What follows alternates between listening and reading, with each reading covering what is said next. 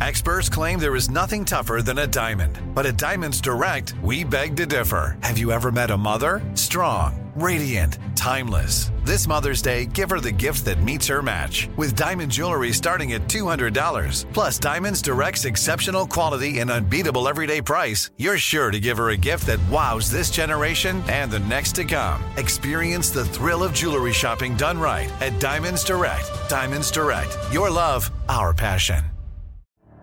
The Elevation with Stephen Furtick podcast was created with you in mind. This is a podcast for those feeling discouraged or needing guidance from God.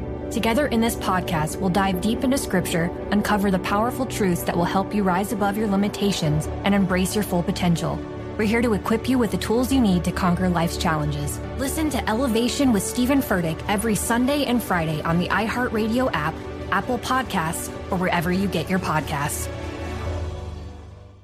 Oh, hi, I'm Rachel Zoe, and my podcast, Climbing in Heels, is back and better than ever. You might know me from the Rachel Zoe Project, or perhaps from my work as a celebrity stylist. And guess what? I'm still just as obsessed with all things fashion, beauty, and business. Climbing in Heels is all about celebrating the stories of extraordinary women, and this season is here to bring you a weekly dose of glamour, inspiration, and fun. Listen to Climbing in Heels every Friday on the iHeartRadio app, Apple Podcasts, or wherever you get your podcasts.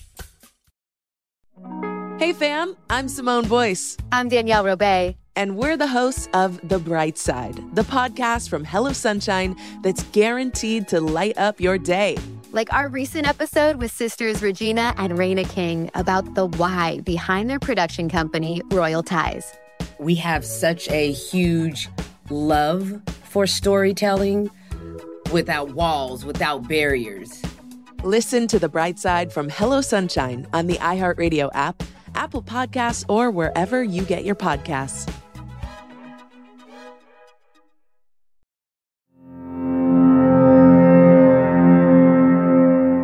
We all know about the problems of fake news and the internet, and many people are worried about it. But is it possible that the internet, on balance, is better for the dissemination of truth? What does this have to do with Barbra Streisand's house, or Soviet agriculture, or Kenyan elections, or Twitter revolutions? Welcome to Inner Cosmos with me, David Eagleman.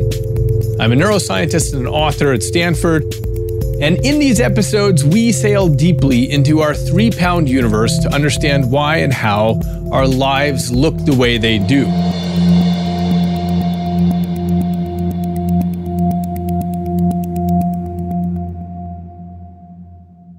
Today's episode is about truth and misinformation and the internet.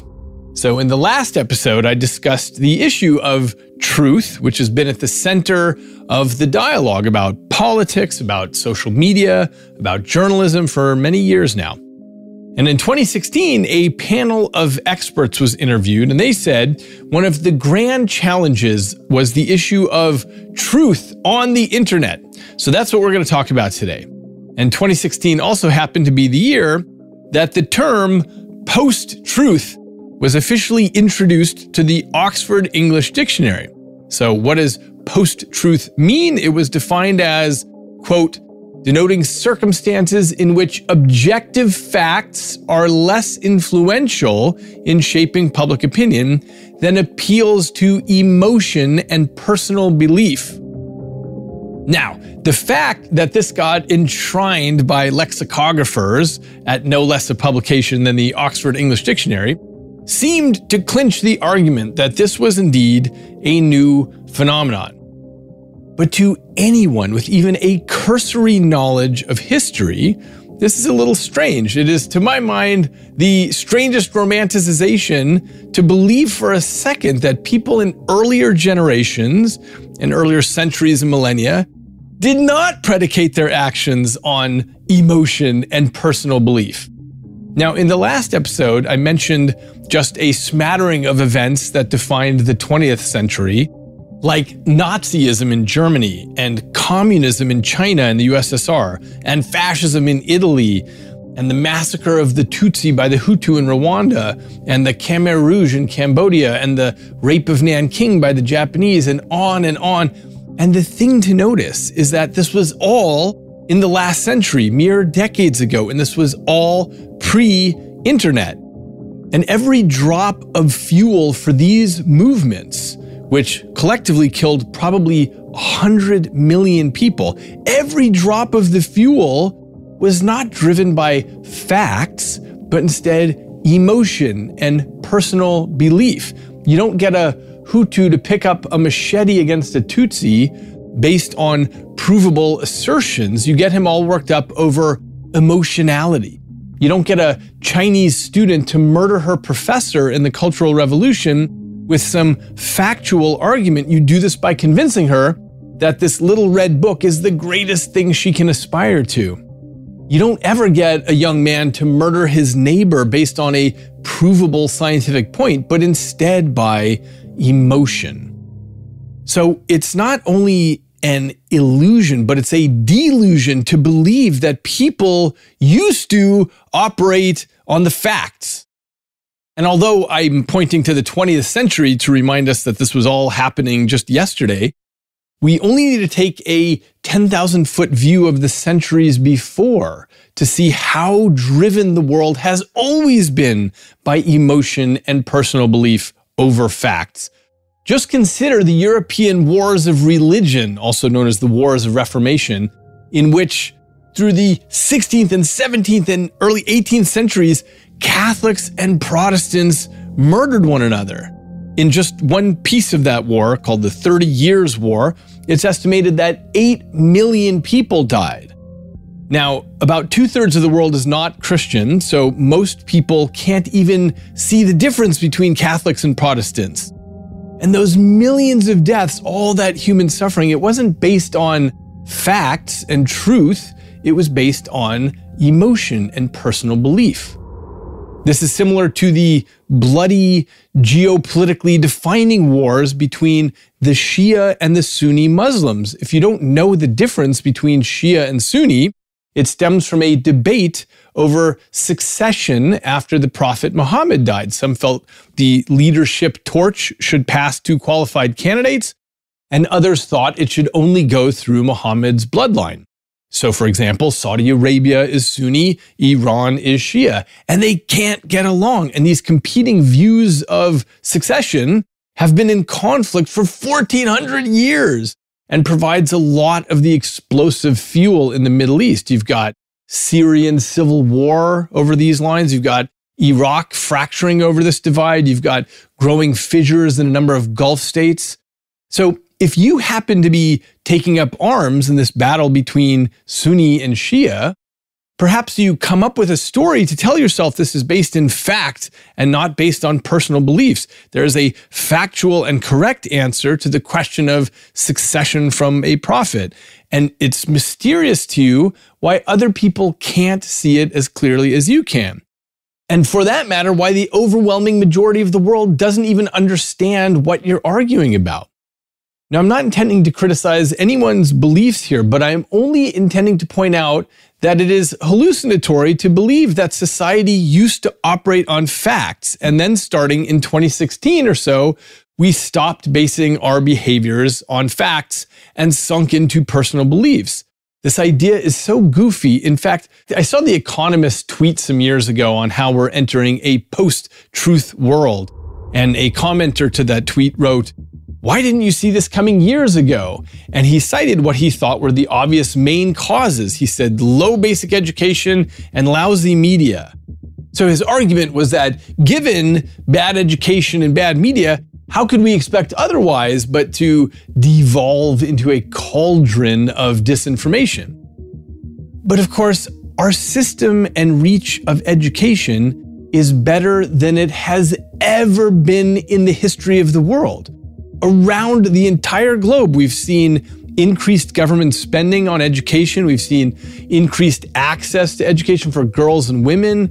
We've seen improved quality of education everywhere. I looked these stats up recently. In 1820, only 17% of the population got even a basic education. That's less than 1 in 5 people. By 2020, the number was over 86%. So it's almost 9 out of 10 people worldwide. This is an incredible change in 200 years, and it just keeps going up. And this is mostly for reasons of societies realizing the importance of education, but also the internet helps enormously because it translates to access. So anyway, education has improved. It's the number of kids in school, how long they stay in school, the quality of the schooling, all that has been going up. And this, of course, is directly correlated with reduced poverty and increased economic growth for a country and increased social stability. If you're interested in these sorts of statistics, by the way, you should read The Better Angels of Our Nature by my colleague Steven Pinker, who for some reason is one of the few people making the clear statistical argument about the massive improvements in the world. So let me return to this guy on Twitter who said we should have seen post-truth coming in 2016 because of our terrible education. His argument clearly means something emotional to him, but he doesn't have a leg to stand on factually. And his second point was about lousy media. Now, I addressed that in the last episode, so I'm not going to spend too much time with it here, except to say that people seem to hold an illusion that media used to be very good. Even very smart people say things to me like, well, back in my day, there were only 2 or 3 news stations and we got all our news in the same place. But as I argued in great detail in the last episode, the real story is much more nuanced. People have always lived in their echo chambers and gotten their opinions from their friends and their neighbors and their family and their culture. And of course, aside from the news stations, there were newspapers of every stripe and magazines of any political orientation and pamphlets that would show up in your mailbox that could have the most extreme views imaginable. So there's nothing new about receiving misinformation or disinformation. So remember that if we're asking the question of whether something has degraded about truth-telling, really try to view history through this lens of the question, did people used to tell the truth more than they do now? Now, what I've set the table with so far is that there's nothing new about not telling the truth and about swimming in the pool of our own beliefs and functioning in our own echo chambers and taking up arms against our neighbors who believe differently.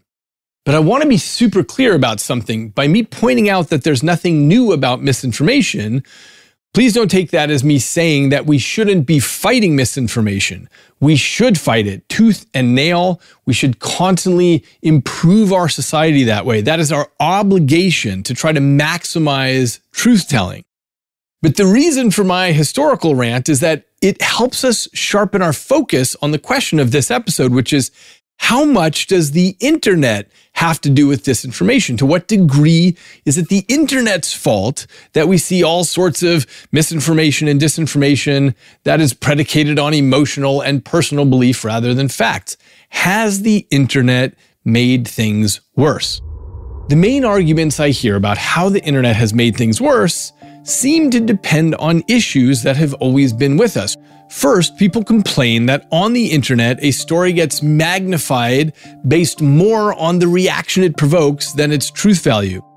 The idea is that misinformation often comes packaged with clickbaity headlines in sensational stories that are designed to grab attention. This can make it more likely that people will share misinformation, even if they're not sure that it's true, or perhaps they don't even believe that it's true. But again, note that this has always been the case. That's how we get witch trials in the past, because it may or may not be true, but I heard so-and-so say it, and it's a story too good to not repeat, so I'm going to pass that on. That's how we get McCarthyism, where people are blacklisted based on accusations that they are communist sympathizers. That's how the Soviet Union gets tens of millions of political executions, because of the story that so-and-so is not aligned with the party. Perhaps no meaningful evidence is presented, but the accusation is clickbaity and designed to get local attention, and it does. So let me give a different example of how the internet can actually make truth a little harder to see, and that has to do with the issue of sock puppeting. This is setting up, let's say, a fake account to pretend that you're on the other side of some issue. Now, usually there's not a lot that you can do with this, but sometimes it can have a big effect. For example, when the United States withdrew all its troops from Afghanistan in 20 and 21, the Taliban just leveraged basic social media 101 to secure their takeover, which is on social media, they pretended to be the Allied forces withdrawing. And they gave instructions to the population like, hey, everyone should evacuate this town now. There's about to be a lot of bombing. And this way, when the Taliban rolled into these towns, there were many fewer people there to stand up and provide resistance. So what the Taliban had done is called sock puppeting. In other words, they had put their hand inside of the puppet and pretended to be somebody else doing the speaking. So not surprisingly, truth can get complex on social media because social media is not always the right tool for the job for that. So these are the general kinds of concerns that scholars have about the internet. But I want to present an argument that has gotten essentially zero airtime, which is whether it is a possibility that the internet has made things better. Now, how, you might say, could the internet have made truth-seeking better? Well, here's how. It all has to do with information flow. For an analogy, think about arteries. For maximal health, you need unobstructed blood flow in your arteries. And in exactly this way, societies need the free flow of information. Things that block that flow can be fatal to a nation, and I'm going to give you several examples. So first, political censorship. This has been a familiar specter throughout the last century, with state-approved news outlets ruling the press and airwaves in places like Romania or Cuba or China or Iraq, among lots of others. So the official newspapers of the former Soviet Union had a complete lock on the news, and foreign newspapers were allowed only if they were published by communist parties with the approval of the Soviets. And censorship did not end with news stories. Copying machines were tightly controlled by the Soviets to prevent dissemination of self-published books or magazines. Even weather reports were censored. In Nicolae Ceausescu's Romania, certain temperature extremes translated into time off of work. So the weather reports were doctored so that these levels were not reached. And it was the same in the Soviet Union. Stalin doctored weather forecasts if they suggested that the sun would not shine on the day of celebration for the labor movement. And censorship reaches into every aspect of nations under control of dictators. In Saddam Hussein's Iraq, maps of Baghdad were not allowed to be printed, lest some enemy of the state get a hold of a map and then they could decipher the street names for easy navigation. And the weather reports there weren't just doctored, they were locked away as classified information. And I'll give you another example which demonstrates how not new some of our problems are. People are worried about deepfake photographs, which I'll talk about next week. Well, the Soviets were doing this over a century ago. They had a not-so-secret fondness for rewriting their national story on the fly. So they routinely edited photographs to remove people who had fallen out of favor with the party. I'll give you a famous example. There's a photo which proudly captures Lenin and other Soviet leaders in Red Square in Moscow in 1919. So you can see Lenin, and standing on his left, you see Leon Trotsky, and on Lenin's right is a man named Kamenev, and there's a bearded man 2 rows in front of Trotsky, a Bolshevik leader from Georgia. Okay, well, if you look at a release of this photo some years later, the official Soviet version of the photo, you see that after Leon Trotsky fell from party favor, he was airbrushed out of the photo. In the revised photograph, there's just an empty space where he used to be. And Kamenev on the right has disappeared as well. And the bearded Bolshevik leader never existed in the photo either. I'll put this photo, the before and after version, on my website so you can check it out at eagleman.com/podcast. And I'll also show another photograph. There's Joseph Stalin, and there's a man to his left named Nikolai Yezhov. Yezhov was a ruthless, awful guy. He was the head of the secret police, the NKVD, and he spent years brutally purging enemies of the state, typically without evidence and often for personal reasons. But then in 1940, Yezhov earned the same treatment that he'd been handing out. He was stripped and beaten and shot in the basement of an NKVD station. So Stalin wrapped up loose ends by deleting Yezhov from history, by airbrushing him out of the photo. Now, not surprisingly, governments that are infamous for blocking information flow are the same ones we think of when we hear of purges and shortages and repression and civil and political rights and isolation. Censorship rarely works well for regimes. And perhaps this is because a population that's fed doctored messages never truly falls for the trick. A friend of mine who was raised in the Soviet Union tells me that everyone held two separate things in their heads: what they were supposed to say to each other and what they actually believed.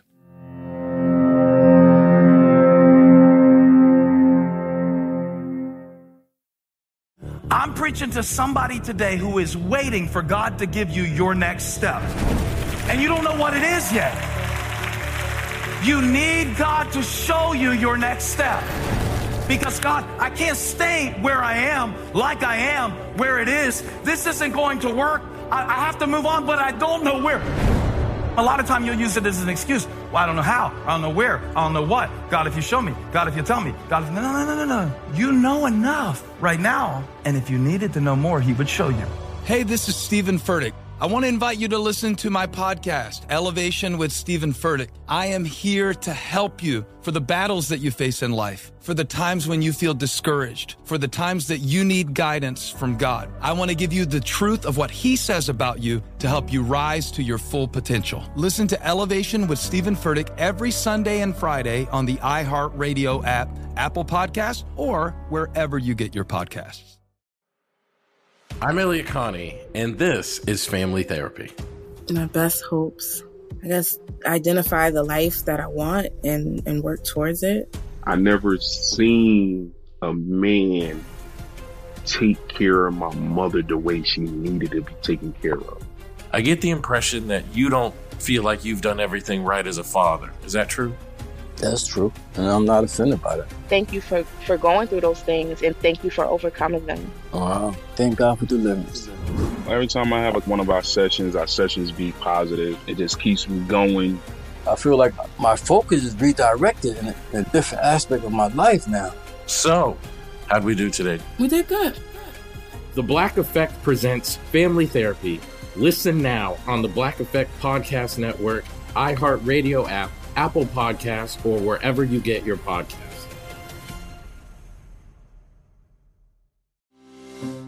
Parents, ready to discover a new educational and interactive podcast for kids? Join Stories for Kids by Lingo Kids, where episodes are packed with fun activities. Right, Elliot? Oh, yes! We learned how to recycle at the beach. That was great fun.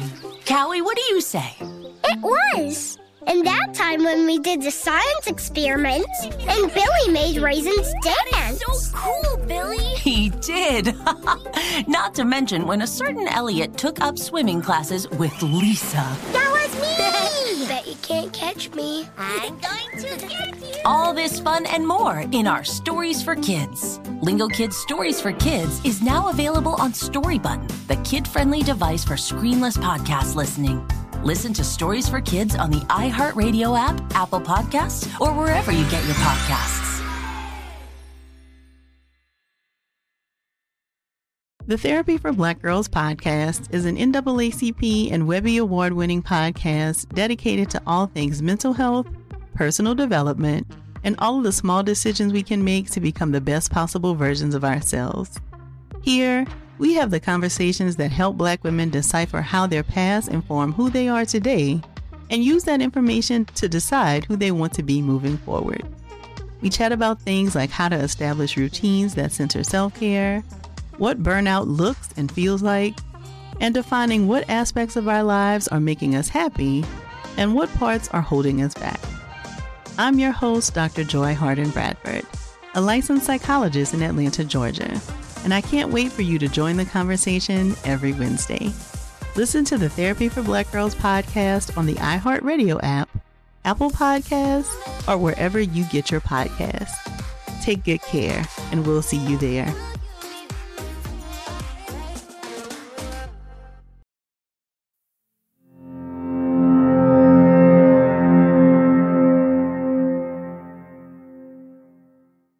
So, there are lots of complaints that people have about the internet, but the way to really understand why it's better for the truth is to deeply understand the disaster of centralized command of the truth.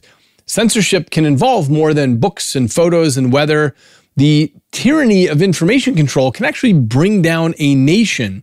I mentioned in the previous episode about a Soviet scientist named Trofim Lyshenko. He was an agronomist who proposed these stunning new scientific theories about how to grow wheat better and faster. And he was highly favored by Stalin, and so Lyshenko rose up through the ranks of power. But it turns out his theories were scientifically fraudulent. But that didn't stop him from gaining impressive influence in the party, and by the 1940s, he steered the agricultural program for the entire USSR. Now, there was a grave problem with this centralized command, which is that the USSR spanned 13 time zones and an astounding variety of soils and climates and local knowledge. And so applied to a landscape that size, this central rule setting was disastrous for wheat production. Local farmers knew better how to care for their crops, but they were disallowed the freedom. And scientists who disagreed with Lyshenko found themselves disbarred from their positions, and several agronomists were executed. Part of the downfall of the USSR can be traced to this centralization of agricultural decisions. It ruined the economy and it crippled confidence in the new system. So the lesson for history is that a centralized tyranny rarely works as well as local information and nested feedback loops. And this is where the internet shines. Historically, the more successful strategy has always been to confront free speech with free speech, and the internet allows that in a natural way. It democratizes the flow of information by giving open access to the newspapers of the world, the photographers of every nation, the bloggers of every political stripe. Now, I talked last week about how in any conflict, people will post the worst videos from the other side and try to imply that that is representative of the opposing population so they can whip up support. And that's an issue to always keep an eye on. That's a genuine problem. But even that is far better than the other problem, which is censorship. As soon as you give one side, any side, a total lockdown on the news, you have a much deeper level of problem.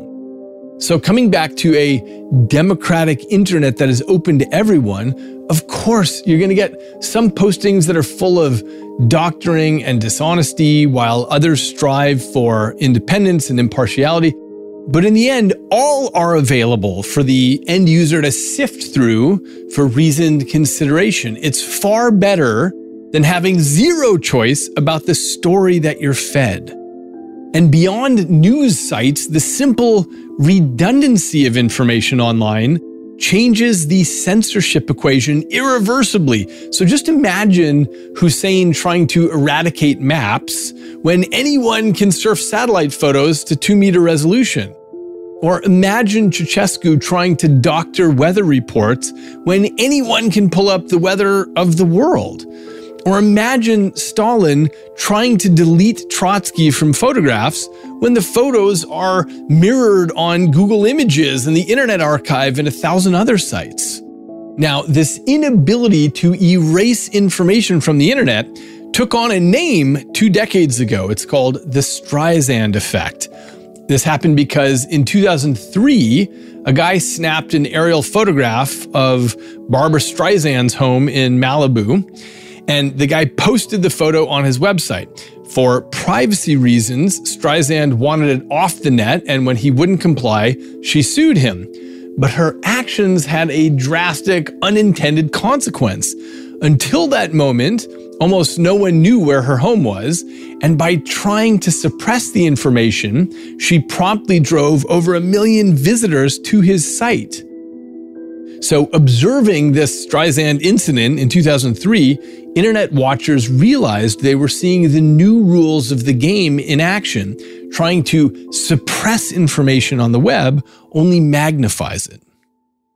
And this new inability to hide information found perhaps its highest expression in WikiLeaks, which was launched in 2006 by the Australian journalist and activist Julian Assange.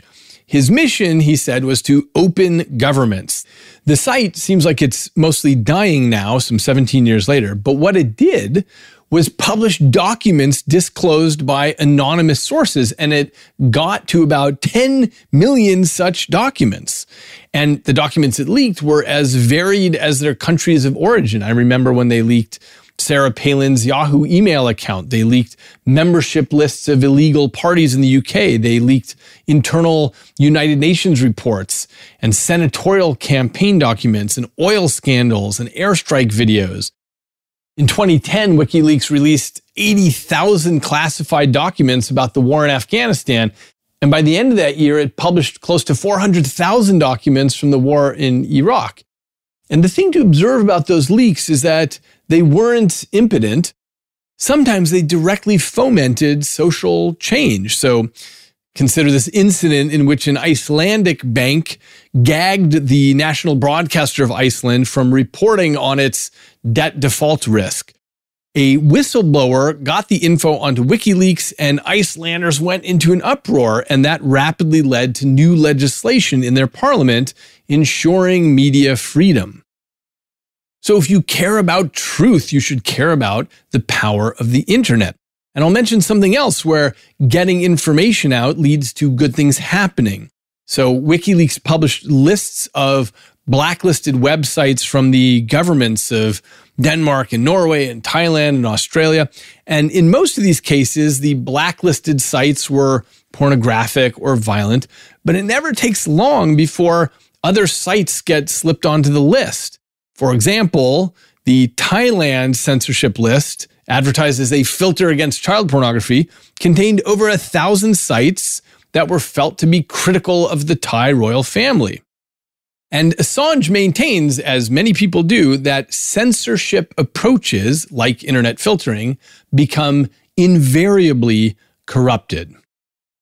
And another thing, the speed of information flow on the internet allows rapid, massive democratic response. I remember in 2009 when the internet was newer, when Canadian Prime Minister Stephen Harper announced he was going to shut down Parliament until March 30th. And what he said is that he needed time to work on a stimulus package. But a lot of people suspected he was just trying to prevent a vote of no confidence from the opposition parties. So such a vote would force an election, which is something Harper desperately wanted to avoid. So a Canadian student, unhappy about this shutdown and his perceived reasons for it, he started a Facebook group that quickly swelled to 214,000 members, and it precipitated real-world rallies all across Canada with crowds of thousands. And that kind of breakneck speed of messaging equates to a departure from the days of spreading the word by pamphleting or shouting from horseback. It allows the citizenry to become a rapid response democratic organism. If a bunch of individual brains happen to share an opinion, they can combine rapidly to be heard. Now, obviously, that has both pros and cons. And this is one of the places where I think the advent of the internet does lead to a quantitative and qualitative change, because it allows crowds to pull together very quickly, sometimes frighteningly so. And sometimes giant crowds prove useful for protesting something bad, and sometimes they provide terrifying brainless muscle. But going back to the benefits of the net, one of the biggest benefits began even when the internet was quite young. Movements sprang up to keep governments from tampering with the democratic voting process. And this holy grail of fairness got achieved via internet movements in which citizens leveraged live online mapping to aggregate and display activities during elections.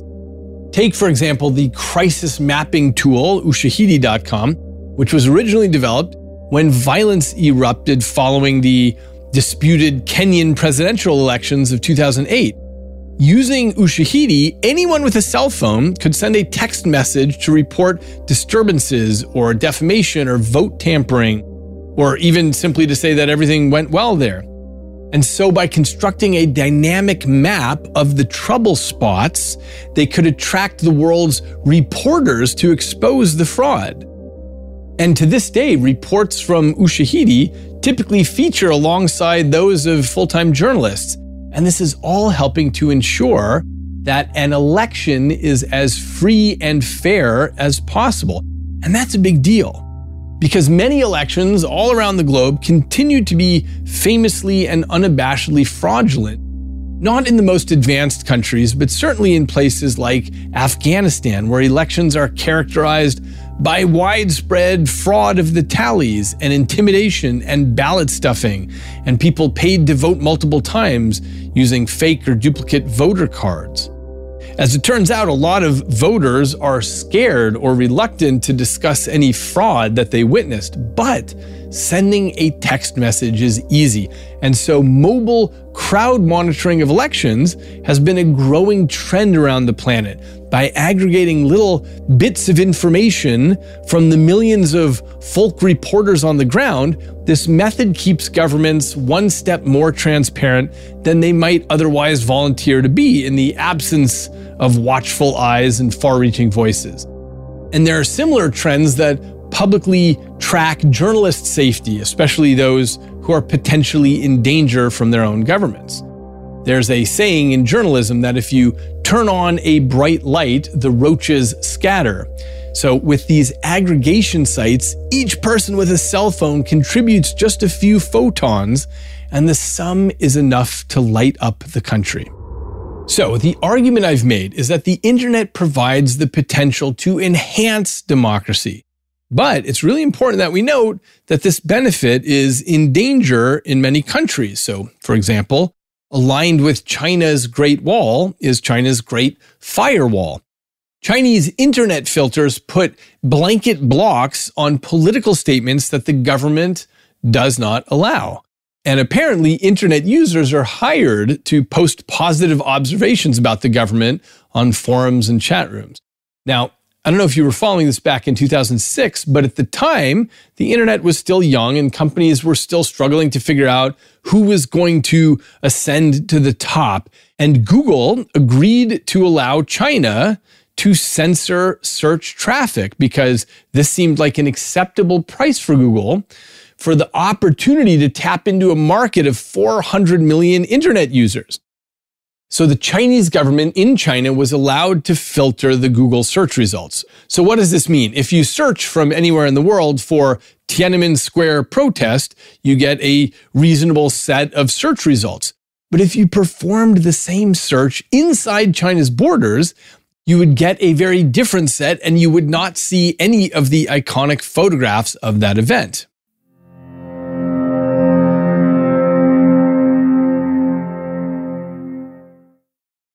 I'm preaching to somebody today who is waiting for God to give you your next step. And you don't know what it is yet. You need God to show you your next step. Because God, I can't stay where I am, like I am, where it is. This isn't going to work. I have to move on, but I don't know where. A lot of time you'll use it as an excuse. Well, I don't know how. I don't know where. I don't know what. God, if you show me. God, if you tell me. God, if... No. You know enough right now. And if you needed to know more, he would show you. Hey, this is Stephen Furtick. I want to invite you to listen to my podcast, Elevation with Stephen Furtick. I am here to help you for the battles that you face in life, for the times when you feel discouraged, for the times that you need guidance from God. I want to give you the truth of what He says about you to help you rise to your full potential. Listen to Elevation with Stephen Furtick every Sunday and Friday on the iHeartRadio app, Apple Podcasts, or wherever you get your podcasts. I'm Elliot Connie, and this is Family Therapy. My best hopes, I guess, identify the life that I want and work towards it. I never seen a man take care of my mother the way she needed to be taken care of. I get the impression that you don't feel like you've done everything right as a father. Is that true? That's true, and I'm not offended by that. Thank you for going through those things, and thank you for overcoming them. Wow. Thank God for deliverance. Every time I have one of our sessions be positive. It just keeps me going. I feel like my focus is redirected in a different aspect of my life now. So, how'd we do today? We did good. The Black Effect presents Family Therapy. Listen now on the Black Effect Podcast Network, iHeartRadio app, Apple Podcasts, or wherever you get your podcasts. Parents, ready to discover a new educational and interactive podcast for kids? Join Stories for Kids by Lingo Kids, where episodes are packed with fun activities. Right, Elliot? Oh, yes! We learned how to recycle at the beach. That was great fun. Callie, what do you say? It was. And that time when we did the science experiments and Billy made raisins dance. So cool, Billy. He did. Not to mention when a certain Elliot took up swimming classes with Lisa. That was me. Bet you can't catch me. I'm going to get you. All this fun and more in our Stories for Kids. Lingo Kids Stories for Kids is now available on Story Button, the kid-friendly device for screenless podcast listening. Listen to Stories for Kids on the iHeartRadio app, Apple Podcasts, or wherever you get your podcasts. The Therapy for Black Girls podcast is an NAACP and Webby Award-winning podcast dedicated to all things mental health, personal development, and all of the small decisions we can make to become the best possible versions of ourselves. Here, we have the conversations that help Black women decipher how their past inform who they are today and use that information to decide who they want to be moving forward. We chat about things like how to establish routines that center self-care, what burnout looks and feels like, and defining what aspects of our lives are making us happy and what parts are holding us back. I'm your host, Dr. Joy Harden Bradford, a licensed psychologist in Atlanta, Georgia. And I can't wait for you to join the conversation every Wednesday. Listen to the Therapy for Black Girls podcast on the iHeartRadio app, Apple Podcasts, or wherever you get your podcasts. Take good care, and we'll see you there.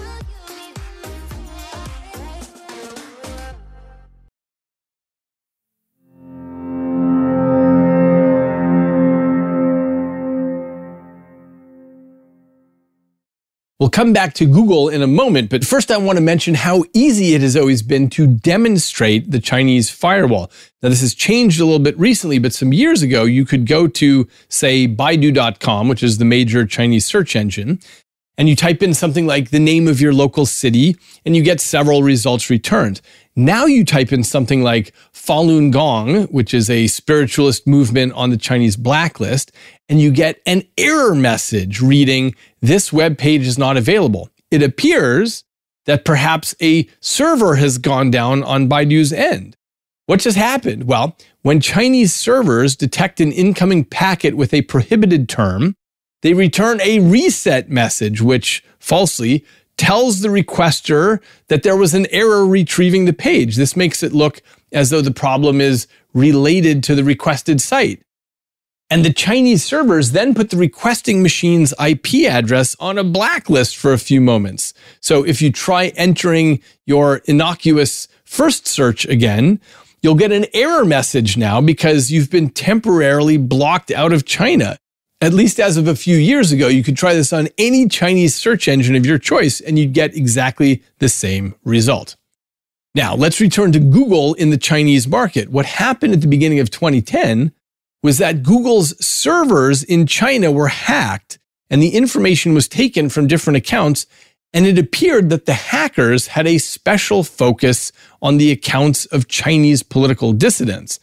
And Google was pretty sure the Chinese government was behind the break-in. So as a result, Google changed its mind on the topic of censorship and circumvented the Great Firewall of China by rerouting through Hong Kong. And eventually, China banned Google altogether. So Google ended up surrendering a large piece of the lucrative Chinese market. But this kind of move is critical if you don't want to support government censorship. And by the way, I need to make clear that internet censorship is not limited to China.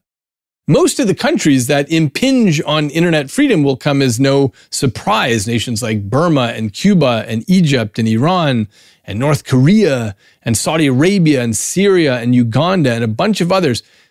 But sometimes people are a little surprised to discover that some Western countries try to get in on the action here.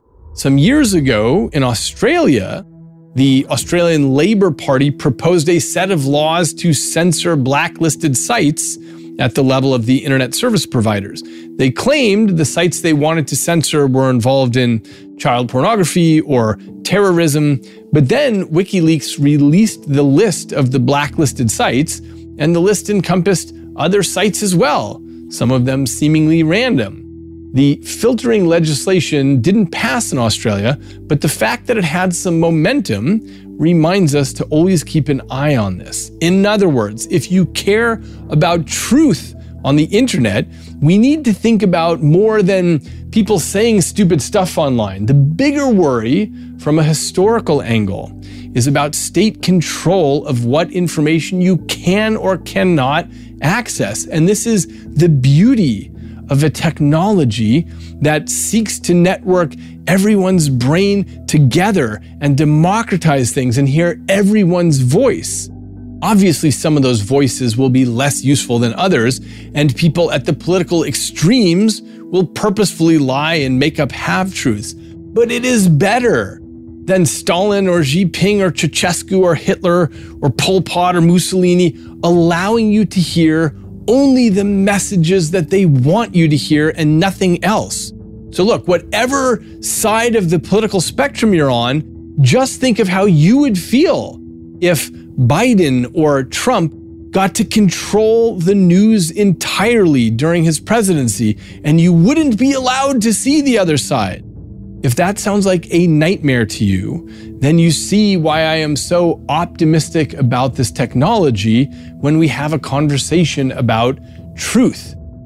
This networking technology makes it impossible to do all the things that so many countries have enjoyed doing during the 20th century, like controlling the news and doing historical rewrites.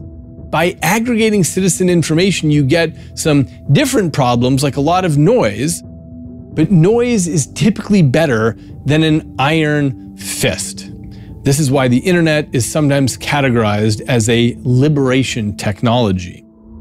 And indeed, citizens everywhere find ways to drill holes in the Silicon Curtain. For example, from inside China, lots of young people make secure connections to a proxy server, a server outside of China.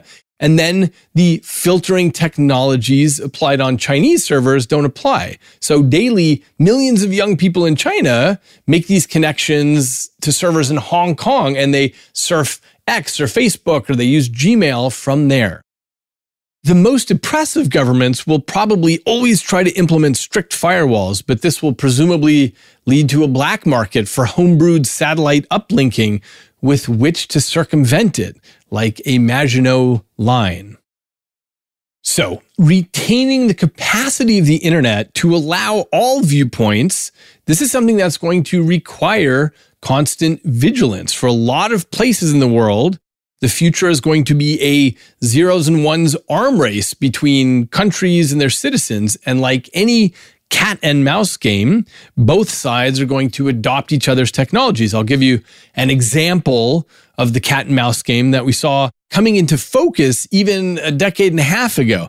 So in 2009, the Iranian president Mahmoud Ahmadinejad declared victory over his opponent Mousavi.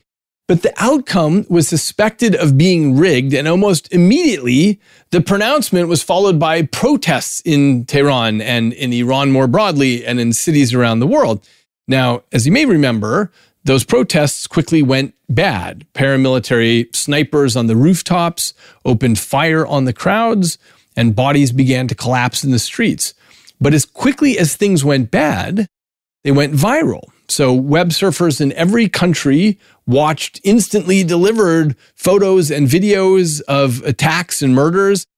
And protesters inside Iran used Twitter and other sites to aggregate crisis information and update situations and post links to freshly uploaded videos. Cyber dissidents took down Ahmadinejad's website with a denial of service attack. And a few days after this had begun, an editorial in the Washington Times admiringly dubbed the events the Twitter revolution. Now, in cat and mouse style, the government leveraged their tools too. Ahmadinejad replied not only by banning rallies, but more importantly by blocking cell phone transmissions and text messaging and shutting down the internet for 45 minutes to set up filtering software. Iran presumably could have opted to take the whole country offline permanently during this time, but in the cat and mouse game, that option would cripple the government's crisis response communications as much as it would the protesters. So in the end, the protesters won the digital race in that round in Iran, broadcasting the post-election oppression to a worldwide audience. But the cat and mouse countermeasures have gone on and on. After Mahsa Amini's death in Iran in 2022, citizens took to social media to protest. But Iran's Islamic Revolutionary Guard Corps blocked access to social media platforms and in fact shut off the internet in parts of the country. And just in the past few months, WhatsApp and Instagram have been blocked in Iran due to protests against the government. And last year, Iran was ranked the second worst place in the world for internet censorship, which, by the way, includes not just social media, but also websites relating to health, sports, science, news, and so on. All of which should shake us out of our assumptions that the internet is simply open and free and immune to a future of government intrusion and something to merely gripe about when someone posts something that we dislike. This reminds us that the internet is a liberation technology and reminds us of the criticality of keeping the web open and online. For those of us who happen to be lucky enough to live in non-repressive countries, we should always take steps to keep it open and increase government transparency, even in the face of opportunities for misinformation and disinformation. I think the internet tips the balance in favor of a better society. Censorship is increasingly difficult to pull off now. The Stalins and Ceausescus and Husseins have to work a lot harder to try to keep information away from the populace. We're not going to have an all-Trump or an all-Biden controlled media. News gets out fast, and once it's out, it's hard to take back or rewrite it retrospectively. And because of the ability to ensure fair voting and shine a light on government misdeeds, the ability for regimes to keep a tight grip on the data available to its citizens is increasingly going to become a nightmare of the past.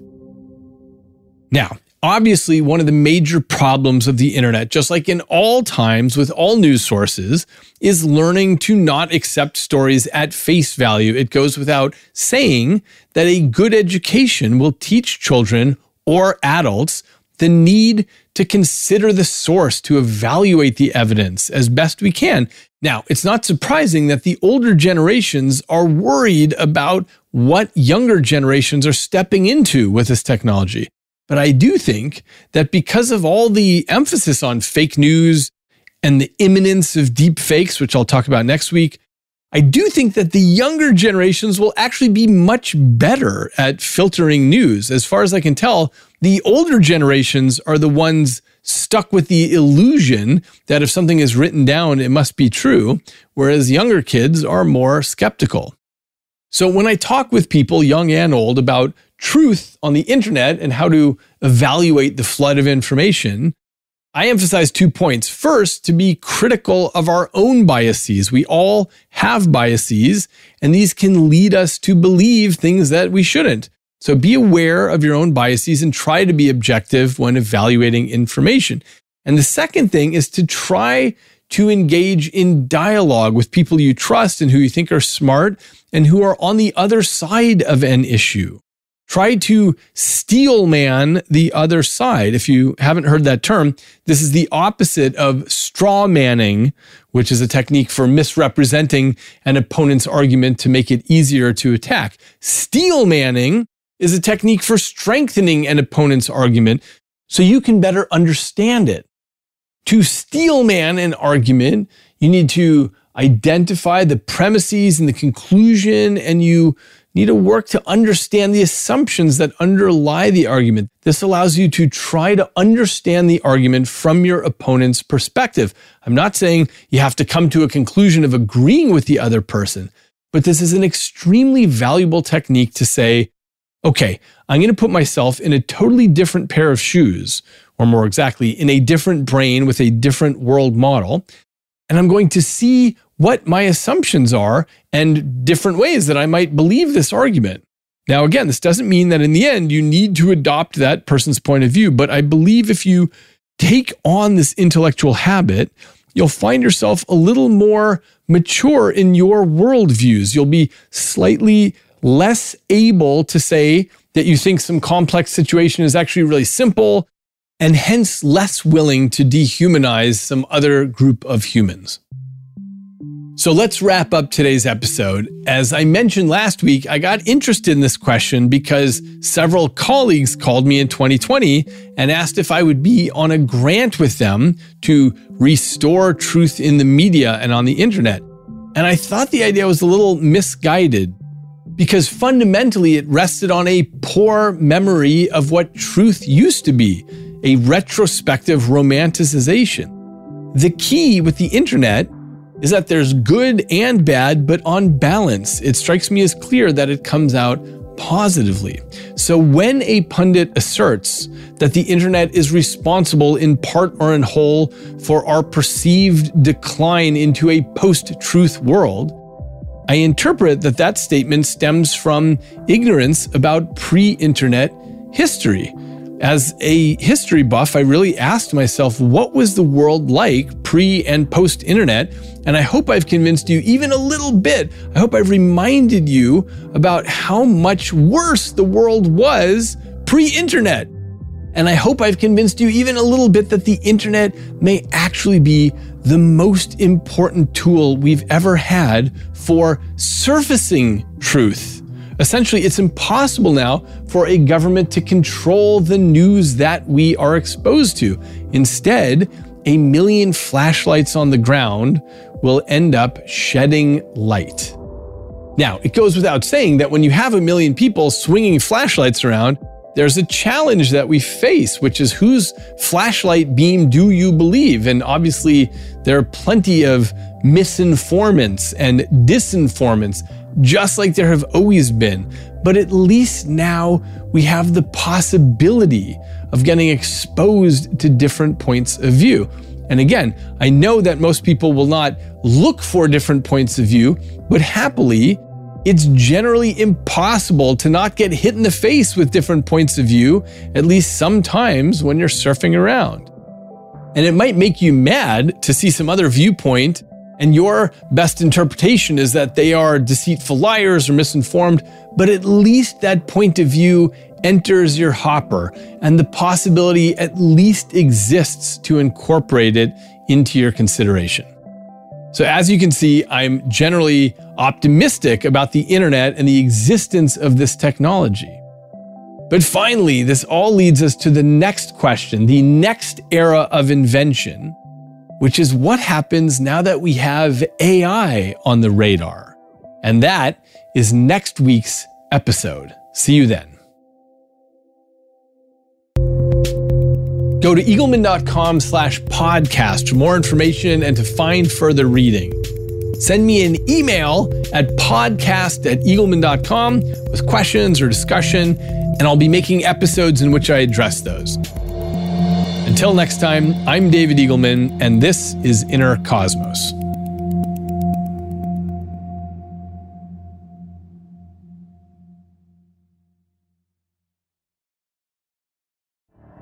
The Elevation with Stephen Furtick podcast was created with you in mind. This is a podcast for those feeling discouraged or needing guidance from God. Together in this podcast, we'll dive deep into Scripture, uncover the powerful truths that will help you rise above your limitations and embrace your full potential.